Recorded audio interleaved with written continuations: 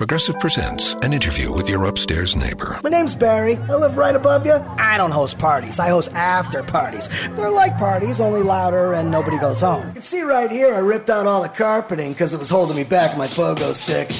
Man's got a pogo. Oh, I'm a prankster. I'll grease up a soda can and then when somebody grabs it, boom!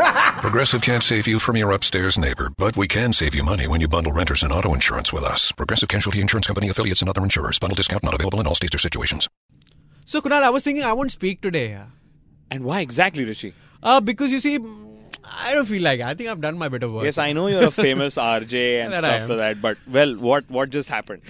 You know, just when you make friends with Formula 1 drivers and all that, when they know you in first name basis, no, then you're like, I'm the man. Yes. So I'll play a wingman tonight, alright? Yes. So, Rishi, and to all our listeners as well, I always used to wonder that what is a Formula 1 driver's opinion on the Pirelli tires, on the overtaking aids like the Kerrs and the DRS types. Like, if a driver has won between Monaco and Silverstone, which is his favourite win?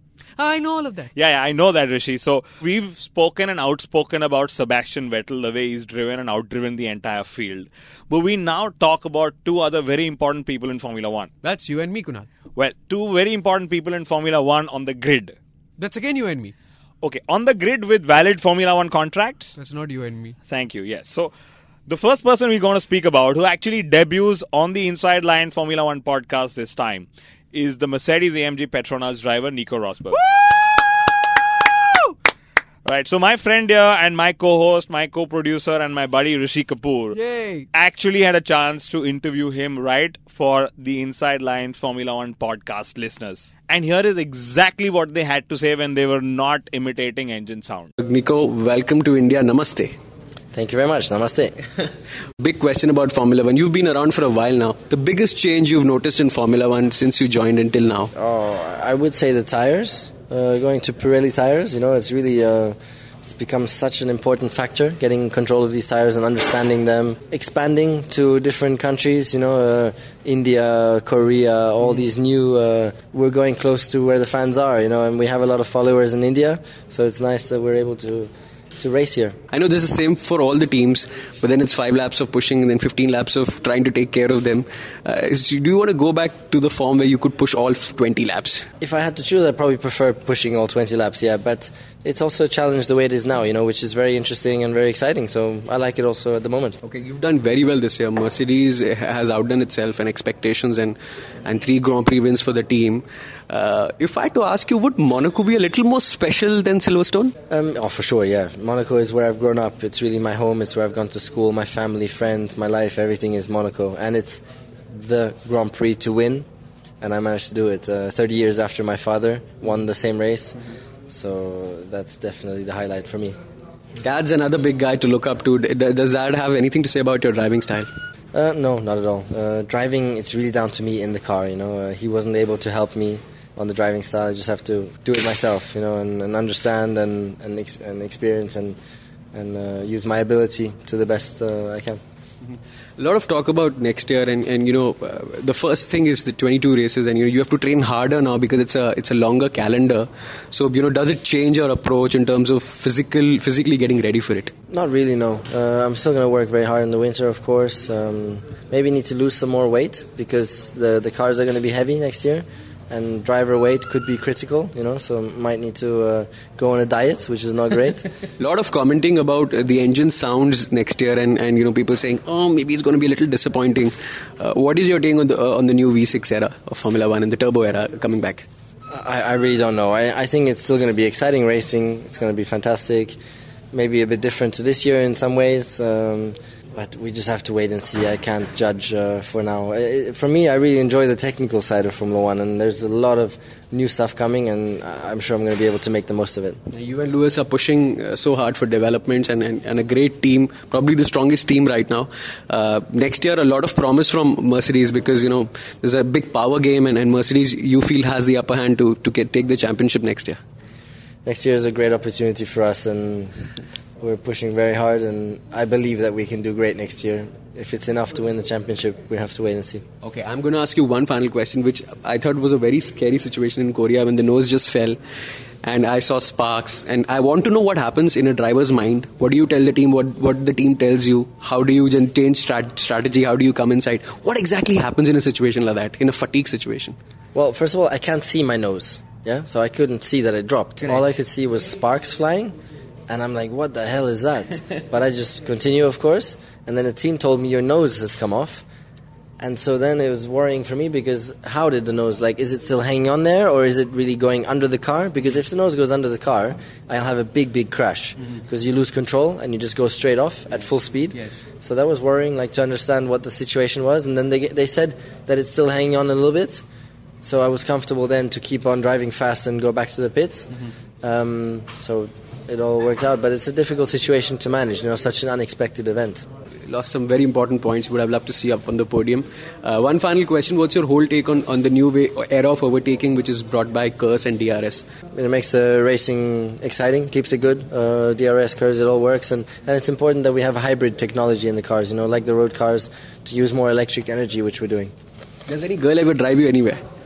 Yeah, sometimes, yeah. Oh, my fiancée drives me sometimes, and now I had an Italian journalist at the last race who was driving me to the circuit, a blonde girl, and it's okay. So are you closing your eyes at that time? No, drive this way. No, don't do No, I trust. Even girls are able to drive just as well as we are, All right, brilliant. Thank you so much, Nico. This has been a great candid, and this is going to be a great one-on-one for our listeners. And do you know anything about cricket? Do you know who Sachin Tendulkar is? Yes, of course. I met him last year. You did? Very nice guy, yes. And a pity to hear that he's retiring, but I guess he's made his decision. There are a lot of people out there, fans want to hear a Bollywood dialogue in your voice. Are you up for it? I'll say it, you'll repeat it. Okay, let's go. Okay, so maybe you can just twist your hand like that and say, रिश्ते में तो हम तुम्हारे बाप लगते हैं. नाम है निको रॉसबर्ग. नाम है निमोस. So brilliant then. Thank you so much for being on Inside Line F1. My name is Rishi Kapoor, and would you like to give the Indian audience a last final message? Yes, please support me and Mercedes-Benz this weekend. I'll try and make the most of it, and hopefully I'll be on the podium. But Rishi, I have a very important question for you, and you are somewhat of a doctor from what I do know you, okay? I am the doctor.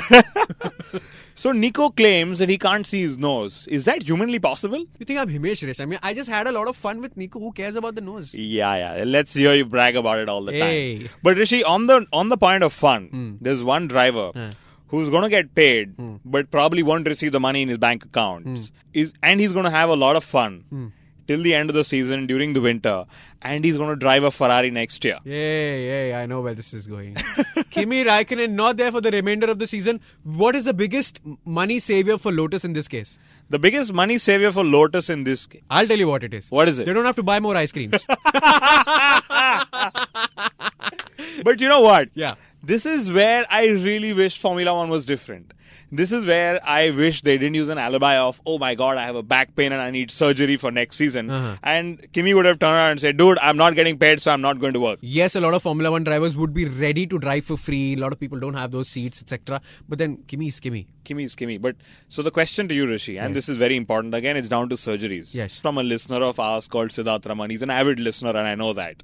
Okay. His question is, who do you think is going to foot the bill for Kimi's surgery? Is it Lotus or Ferrari? Well, it can't be Massa because he's just signed for Williams. Absolutely. I guess David Valsecchi will. No? Pay driver? Well, Bruno Senna, you think? Bruno Senna. There is Vitaly Petrov. Karun Chando. You name it, we got it. But yes, we are still contemplating on who's going to be his replacement drive. Who do you think is the right person? Should they get Hülkenberg early because he has a contract where he can get out of the car in Sauber and get used to the Lotus team? 2 races are enough for that. A lot of money rotating, a lot of drivers rotating. Our favourite Ferrari driver, Felipe Massa, is now going to be our favourite Williams driver for 2014. Which means that Pastor Maldonado and his PDVSA money could actually go to Sauber / Lotus. One of those teams could get rich and would have to make extra front wings. Yeah, and Rishi, there is news that Sergio Perez could also be on his way out from McLaren. So he could be at Sauber / Lotus / Sahara Force India F1 / home. But yeah, we are paying you our respects. We still have the Mercedes AMG Petronas team merchandise lying with us, courtesy Puma, and that's going to be with us till you actually win it. There's a link below where there are a couple of pictures, where there are a couple of dialogue boxes which you need to fill in the funniest answer, and we're getting a lot many, so you really need to try hard, wins the merchandise. My name is Rishi Kapoor. Kunal Shah is actually with his arm behind his neck and thinking about something. Nico's really pretty. Did he sing for you, Hit Me Baby One More Time? Come on, Rishi. He actually did hit me, and now Charlie is going to investigate it after the race. The thing about the Home and Auto Bundle from Progressive is that by now you've heard a lot of ads about the Home and Auto Bundle from Progressive. We don't even need the words the Home and Auto Bundle anymore to tell you that you could save big with the ring-tailed lemur from Progressive, or that every hot peach cobbler comes with round-the-clock service and protection. And that's the thing about the goat with magic powers. You've heard a lot of ads about the sushi in Vancouver. See how much you could save with the Home and Auto with the Shaman in the Jungle from Progressive. Progressive Casualty Insurance Company, affiliates, and other insurers. Bundle discount not available in all states or situations.